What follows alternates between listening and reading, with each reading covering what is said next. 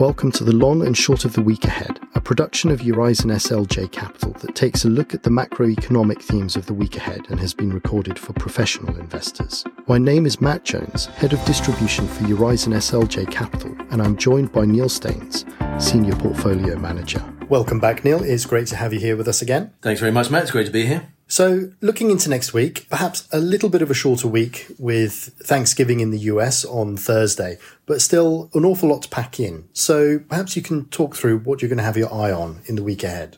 Absolutely, yeah. Thanks very much, Matt. It's been another complex week for financial markets with the release of the heavily anticipated CPI print in the US alongside retail sales. Now, the data, as we discussed further in this week's blog, gave further, if incremental, evidence of continued moderation of demand and continued disinflation, both themes that we feel will continue, albeit without a more sinister or acute fall in growth, at least for now, in the near term.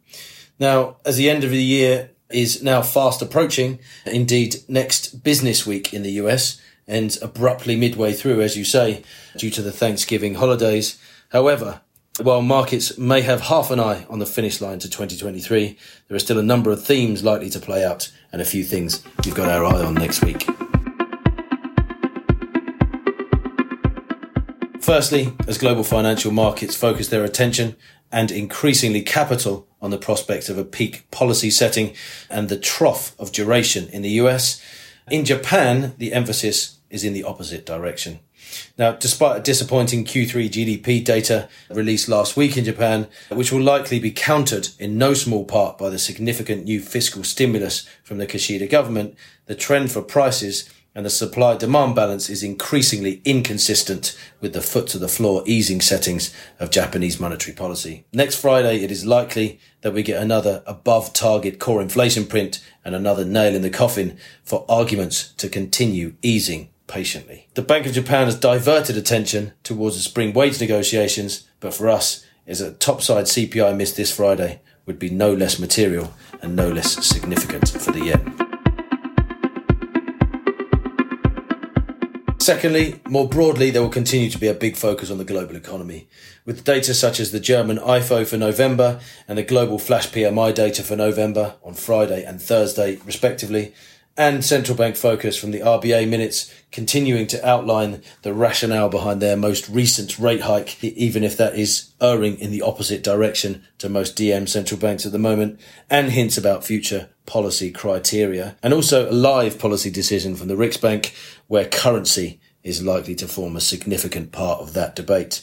Again, in the blog, we emphasise our view that Q3 was the peak of global growth divergence, US over the rest of the world, and we'll be watching the next week's data very closely to gauge progress in this regard.